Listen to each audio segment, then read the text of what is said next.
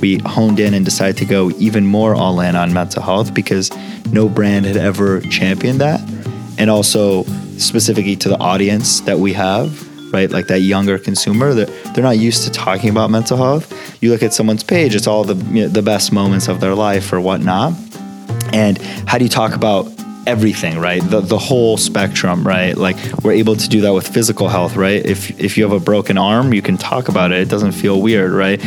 You say you're going to the doctor, but if you tell me you're going to therapy, it's all of a sudden a little bit weird, right? And so us leading with the optimistic message, us starting from a place where people look up to the brand or want to be involved with the brand, that allows you to have the deeper conversations in all of these areas.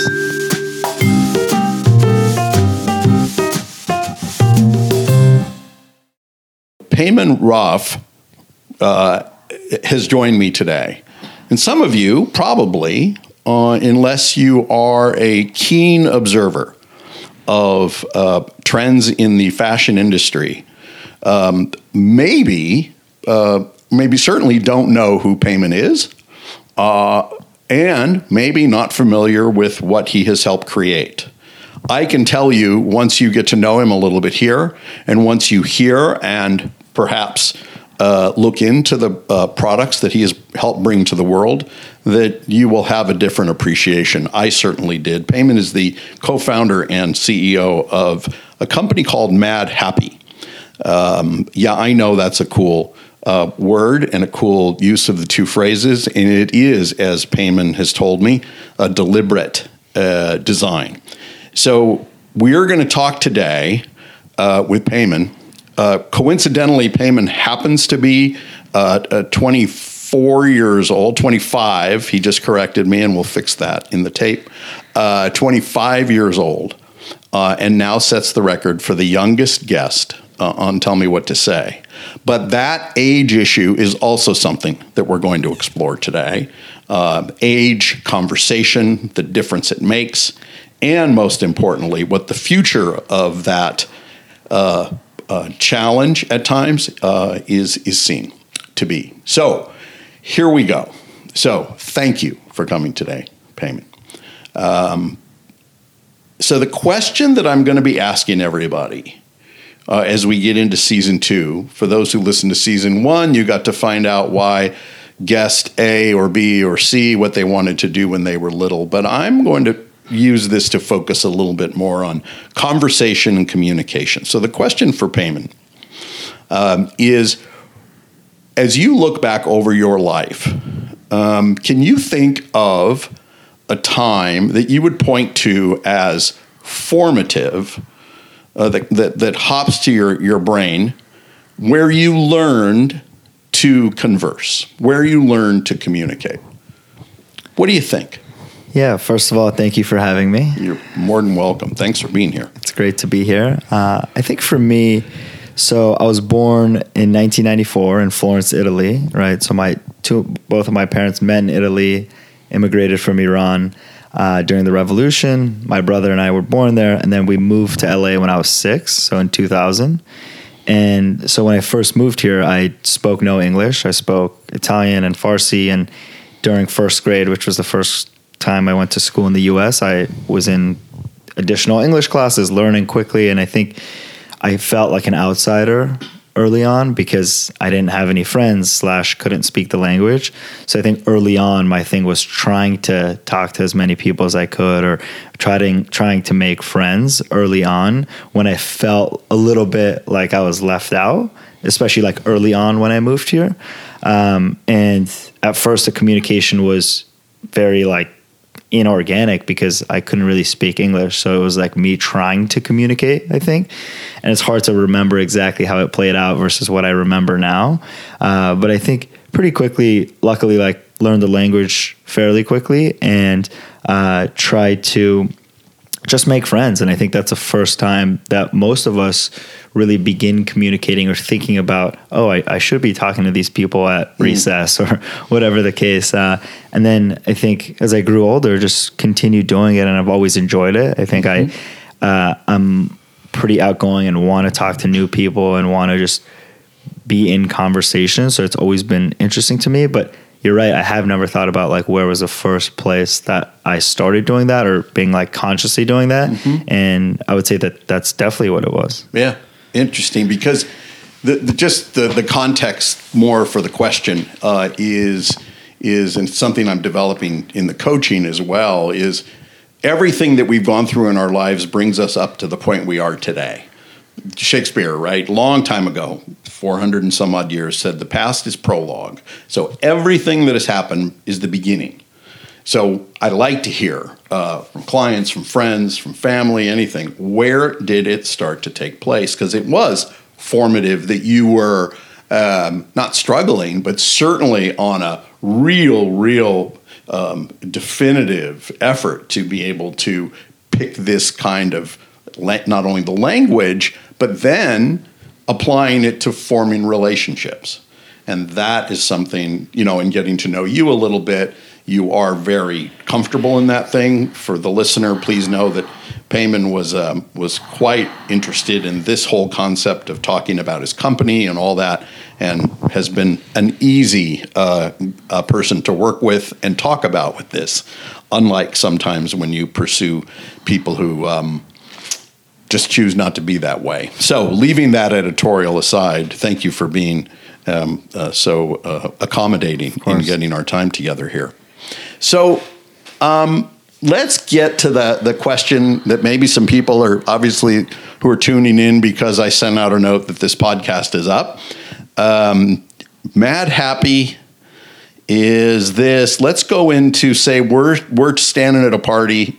We're there and we're getting to know each other. What do you tell people you do? And then we'll play little party talk here for a few minutes so that people can learn about what I think is this incredible, interesting company. Cool. I think you put it well at the beginning when you just talked about the words mad and happy next to each other. And I think that's where it first started, right? We had this name that we felt really like passionate about, felt like it resonated with us. And we really tried to create a brand around that name, right? So that's where Mad Happy came from. And the easiest way to put it is we're an apparel brand centered around optimism. And, that's like the simple, like, you're at a party, this is how you describe what you do. But I think much more than that, I think we've created a brand, right? And what that means today is much different than what brands were in the past, right? Because people can engage with brands in many different ways now that wasn't really possible before. And it's not just a transaction anymore. And two is we have this bigger mission around mental health and driving conversation around that within our age demographic, right? So our quote unquote category is this like streetwear, younger Gen Z consumer, right? So talking to them and doing things with them that are relevant both online and in our physical stores and spaces that we take over. Got it. So you were not only, I'm sure, a consumer of other brands, you and I believe you have 3 co-founders, right? You talked about the we who built the brand. But this is how you have come to engage brands in general, I'm assuming. You've borrowed from, can you think of some influential, we'll call them conversations that you've had through social media where you've come to understand what a brand represents, either good or bad?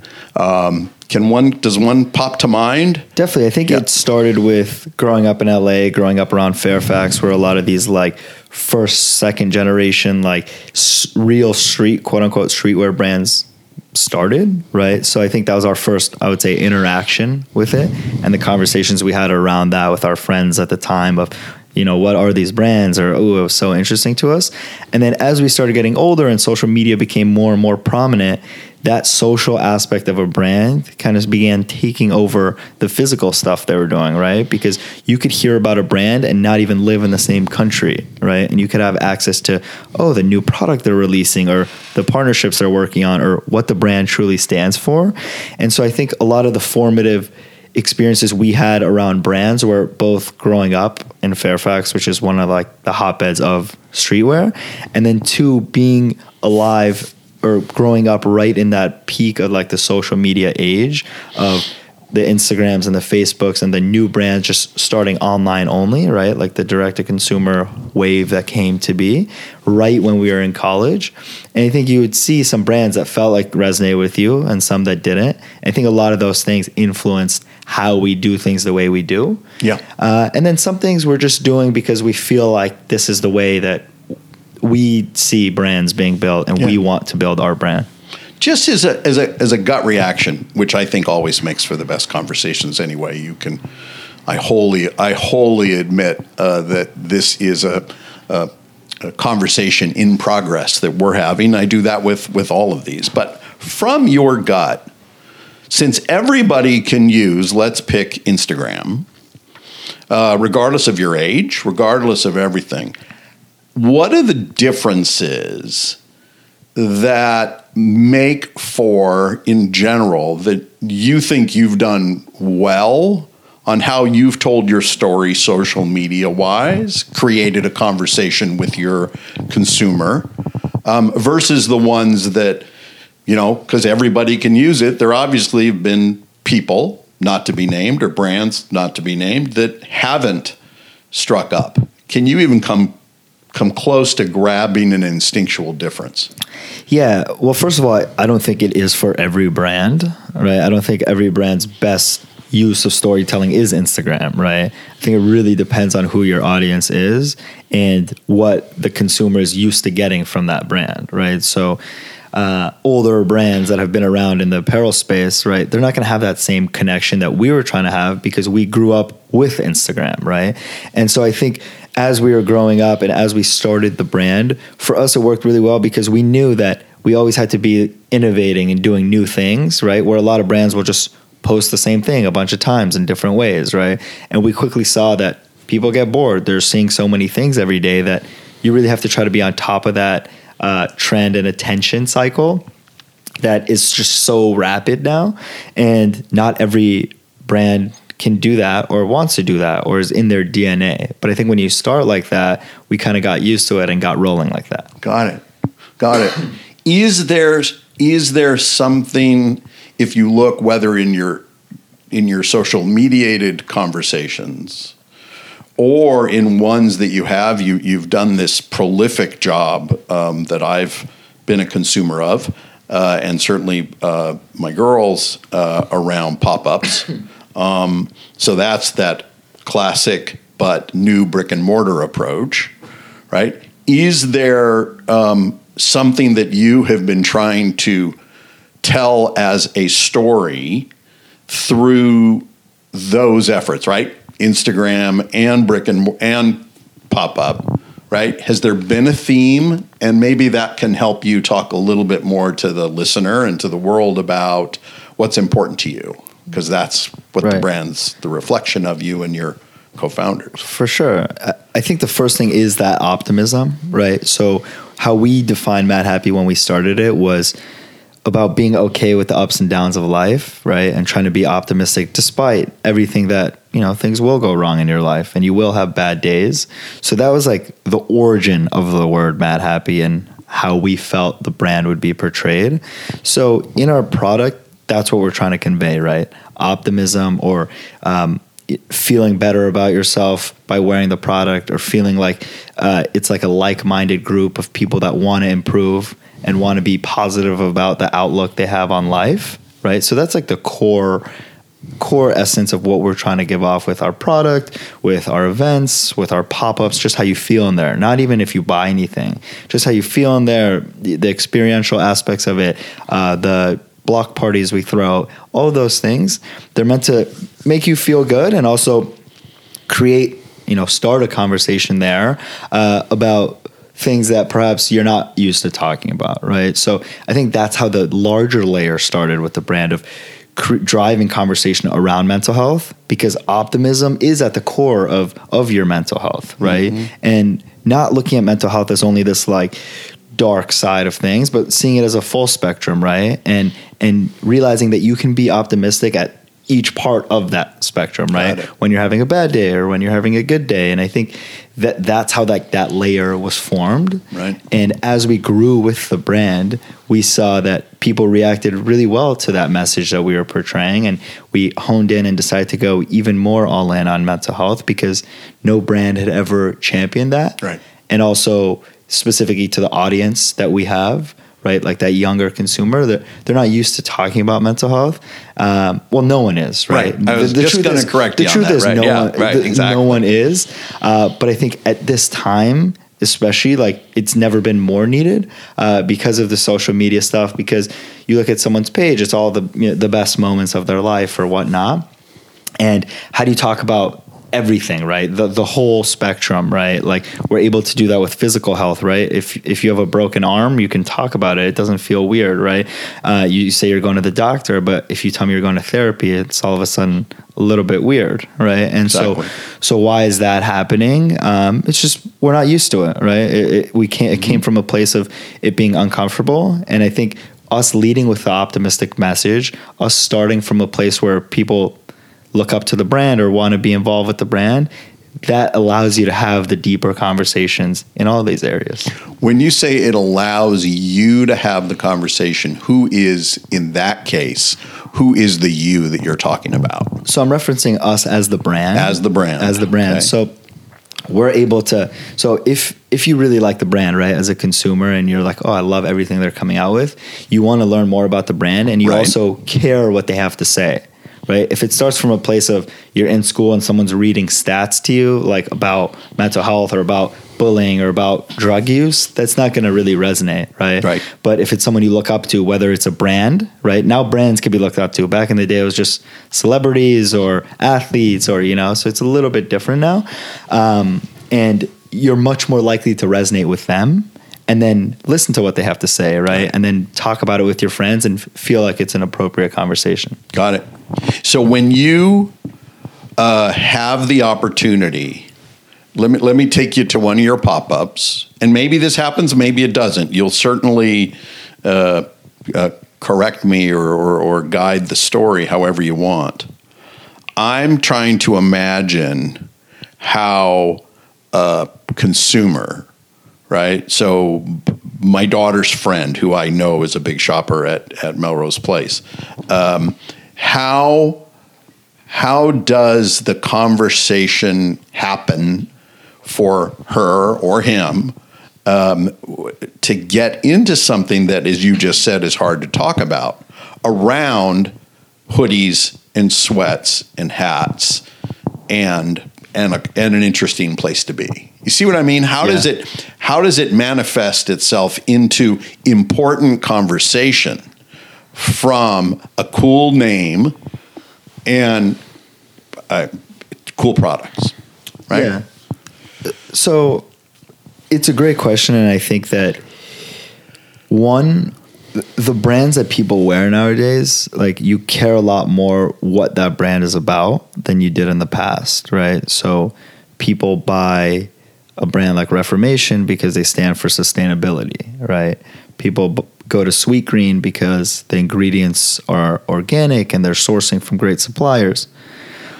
But at the end of the day, they're purchasing from these places because they like the product, right? So I think first it starts with having amazing product, right? Because if you don't have that, you're not going to have a platform to talk about anything. Right. And so I think the average person that is a consumer of our brand or any brand that is trying to stand for something larger than just another product leads with the product, right? And through that product has certain ways they're messaging, right? So whether that's through our graphics, whether that's through just the quality of the clothes themselves, or through limited edition things we're doing, whatever the case, or through how our stores are aligned, right? How our stores feel like a welcoming area where you feel invited in, where you can go to the back into a mirror room and hang out with your friends and take photos and do really whatever you want without feeling the pressure to buy anything. That's where you start feeling the brand, right? Both in the physical places as well as like online, how we're appearing on social media and whatnot. And so people get this like idea of what the brand's about, right? And that's like what we call like the first layer. And the truth is, most people will remain that first layer forever, right? And our thing is, we think that's okay, right? I think they're choosing to take part in a brand that is pushing an optimistic message when we feel like that's super important in the world, right? But as you start learning more, and there's a select group of that huge base that will want to be more involved, or will want to see, like they say, okay, mental health, but like, what does that mean? Or what are they doing? Or what does that mean for me, right? And those people, they have many ways of getting involved more, right? Whether that means coming to a panel we're doing, right, with 60, 70 people, super small scale. Or it means them reading the content we're releasing online, right, around the space.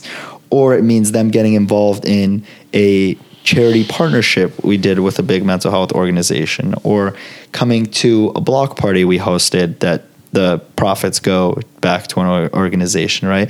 So there's more ways to be involved. Some are like, you're opting in, and some by nature of being there, right? If you come to our block party, you're supporting the cause, even if you don't overtly know that. So I think there's a lot of touch points, right? But the real truth is that, one, it starts with the product, and two, not everyone is going to fully know or fully be engaged in what you're doing, and that's okay. Right. But it's about being there when someone does need it, and being accessible. Got it. So tell me a little bit more. I got to ask. Block parties. You obviously funnel the we'll call it the profits or money toward mental health causes, which is beautiful thing. But if Alexandra and Marissa, our daughters, go to the block party, what's happening? Yeah, so we've thrown 2 block parties. The first one started about 2 years ago. We were doing our first pop-up on Melrose Place, right? And usually when we launch a store, we do a big opening event, but the space was pretty small, so we couldn't do it in the space. So it was my brother's idea. Let's look into seeing if we could close down the street for a night and throw an event on the block at night, right? And so we were able to figure it out that year through a very last minute block party with about 1,000 people. It was amazing. That one was no money raised. It was free for everyone to come, and it was just a really fun time, right? Which is what all our opening parties are. It's like free. You don't need to pay for anything. Usually all the stuff we get sponsored. You can shop if you want, but that's not really like the aim of the night. This year we did that same thing, but on a larger scale level. So we hosted about 2,000 people. There was, I believe, a minimum donation of $10, I think the tickets were, but you could donate more. We got most of the party sponsored again by just different, CPG brands that were involved, and just different things that made sense to be involved on that block. So basically we ran the party at about break even. All the ticket sales were able to go back to one of our partners, the Jed Foundation, which is a great mental health organization. But that way is like kind of a win for everyone, right? Like our brand, of course, is getting the exposure, is throwing a great event. Like people are coming, they're having fun, right? In a very easy and relaxed way where like they didn't feel like they had to pay $300 to come or something. Got it. And then, of course, like the organization benefits as well. Exactly. And it's a really fun time. A place for, let's just easily say, great conversations, not to overemphasize, but that you see where I'm coming from they certainly play a role in a lot of ways. The same way that going on your website, which is, I want to ask you about that because, of course, in my research, getting ready for this, I went on the madhappy.com website, and there was something called, let me get it right, it's the Local Optimist, right? Yes. So do the shtick on the, and I mean that in the best way, on the Local Optimist, which that helped me really get you as much as any conversation we've had. Tell me about that. For sure. So when we started Mad Happy, of course, like it was just online, was just a website, right, where we sold product and we tried to show the product we were releasing and engage the community just as we did on Instagram, right? But we wanted to do more specifically on the content side, not really related to our product, right? So we wanted to do more on the mental health side, right? Whether that means facilitating conversations, hosting a podcast, doing a video series, things of that nature, but not as much focused on the actual product we're releasing, but more on the message and getting great people involved that have had great experiences to come share them. And so that's where the idea of, we always had this concept of like local optimist group, which is just like everyone who's like involved with Mad Happy, like it's like the community aspect of it, right? So we've produced it on clothing and a bunch of things like that, but we wanted to do a publication of sorts, right? A hub where we could have all this like content that we were generating, right? And it didn't really like perfectly fit into like our website, right? Like our website, our e-com website is very specific and aesthetically in one way, right? So with the Local Optimist, which we actually just re-released like a new version of on Monday, it's like a lot more like fun, like bright colors and just all these different content buckets, right? Interviews, toolkits, different culture pieces we're writing, just fun stuff that we're writing internally. We have some contributors externally people can submit things to, and right now it's mainly in written content.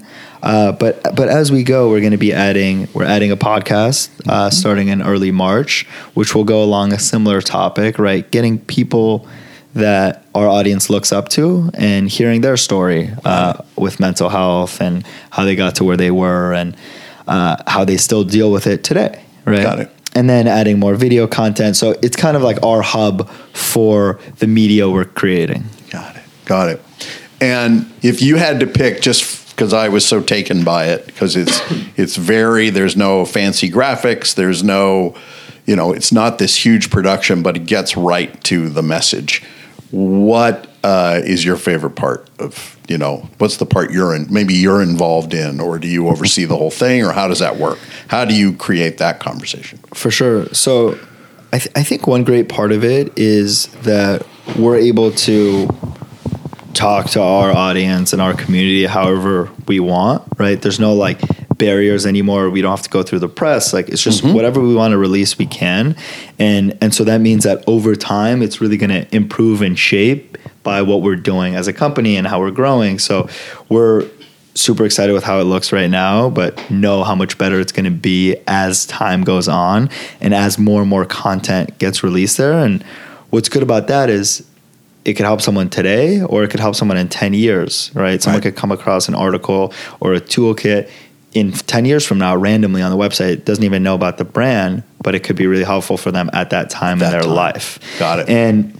And so that's what I'm excited about. I'm also excited about the podcast we're releasing because people consume content in many different ways, right? And a lot of people read less than they used to, to be honest, right? That's right. And so I think we want to have written, but all the other areas, video and audio, make a lot of sense for our brand and our audience too. Yep. Wow. I was taken, and maybe the real sort of secret, or the thing that really connected us. I've been a reader about I talk about being on my website about being strategically optimistic. So it's a word that I've seen and heard, and that people frankly pay a lot of lip service to.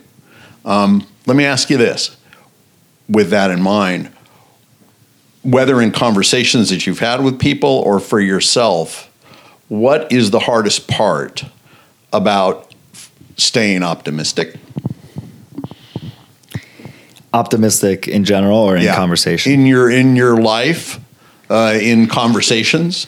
I mean, optimism is a wonderful message. It means different things to different people. There's blind optimism, which is, I've seen people completely convince themselves that everything is fine when in actuality it isn't, and not that they need to be pessimistic. But in terms of your experience around optimism and in building conversations around it, where do you find resistance? Yeah. I mean, I think you made a good point that like everyone is a little bit different. So I think I just naturally happen to be a very optimistic person and still am today. It doesn't mean that when there are downtimes, I do struggle in finding like the optimistic part of what's going on. But I think optimism is more of like an opt-in thing, right? And you can decide to be an optimistic person, right? But then like, how do you actually live by that? I think it's a little bit harder, right? Because it's easy to say, right? And we all would like to say that we're optimistic, right?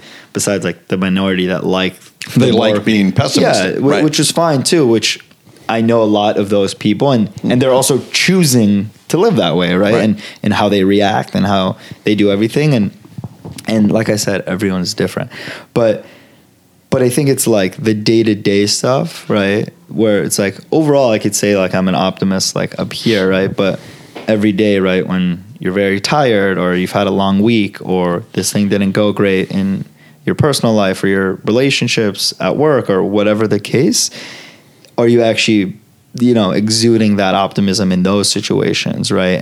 And again, like you said, not blind optimism, right? I think that's like there's extremes on both ends that are not good. Yep.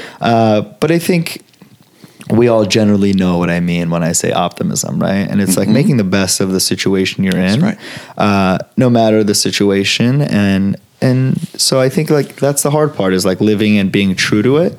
And then just reminding yourself, even in the good moments, that this isn't going to always last, right? It's not always going to be this good. And so when it's not, I should also remember this, right? And remember how I felt here, which is easier said than done. But I think it's more of a practice and a process. Exactly. Yeah, that's helpful. I was thinking of, all the reading I've done, all the, if you will, the events that have happened in a life that's, been underway longer than, as you would say, your demographic. Optimism has got me through a number of things. Deaths of parents, all the stuff that really will encroach on your life. And as I said, that's what connected me to your brand. But let me test one other part of optimism for you. Certainly, you've heard about the, if you will, conflict or generational gap between Gen Z, where you live, obviously the millennials, and then the boomers. Are you optimistic in your dealings? Because you deal with a lot of different kinds of businesses and people. What do you feel is the challenge that we all face when we define each other by generational generalizations? Right? I just made that up. But what's the challenge there, and what do you see, whether in your business or in your life, as a way through it? Yeah. I'm going to be asking that to everybody, certainly under 40 and over 40, what we're going to do about that. Yeah, I mean, I think I'll say that I don't think people are that different, right? I think there's different kinds of people, but within all age ranges and demographics and ethnicities and genders. So I think I've come across people much older than me that have a very similar view on life than I do, right? Share similar values, are very optimistic about things, and also the opposite, right? And I've seen people that make it a big deal that like, oh, like, no, our generation was this way and you guys are all this and, don't work hard or whatever the case. And I think it's, of course, like generalizations are never quite accurate, right? And I think you can make a case that there are people like that. And I think I've definitely come across people like that, but I don't really engage myself with or continue to keep relationships with people that think that way. Got it. And kind of regardless of the generation they're part of, even peers of mine or people around my age range, there's people that I get along better with that share similar values to me that I want part of my life. And then there's people that don't. And I think that's okay also, right? And I don't think that I need to be friends with everyone or make sure that everyone likes me. And I understand that there's differences and people can live their life the way they want. But I think generally I found like I have enjoyed the challenge of the issue is like people are like scared to like talk to like older people because you feel like, less than, or like you're very like unconfident in that conversation. So I think I've been good at being confident in myself enough to know that, I never say I know everything, but I say that I'm trying to learn as much as I can and be very like on top of myself and improvement. And I think most people understand that, and that's what they're looking for, right? They're not looking for someone who's 22, 23 to know everything, but to want to improve and to have that type of mentality is what's important. Right. Do you think that your mindset, as you just described it, of being open, of wanting to grow, of wanting to learn, as candid as you can be, is that exception or more of a practice within people that you know? Yeah, so I think there's both sides to it, right? I think there's part of it is like naturally people are more inclined to be on one side or the other. Mm-hmm. But I think it's a learned skill as well. And it really depends on like really finding what it is that does excite you, right? So if I was doing something that I wasn't passionate about, I wouldn't want to be learning about it every day. I wouldn't want to be getting better. And I think the issue with making kids go through like the same exact process, everyone goes to school for 12 years, then goes to college, is that mold doesn't fit everyone, right? I was lucky that I enjoyed school and I liked that process.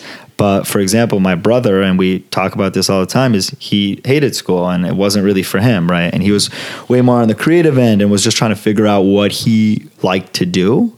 And so putting people in those molds makes it tough, right? And I think being able to find, mess up a little, find what you want to do, then it makes everything easier, right? Like I don't feel like, it is hard work, but I don't always feel like, oh my God, I have to go to work today, right? Where a lot of people do feel like that way, and it's hard to want to improve when you feel that way. Exactly.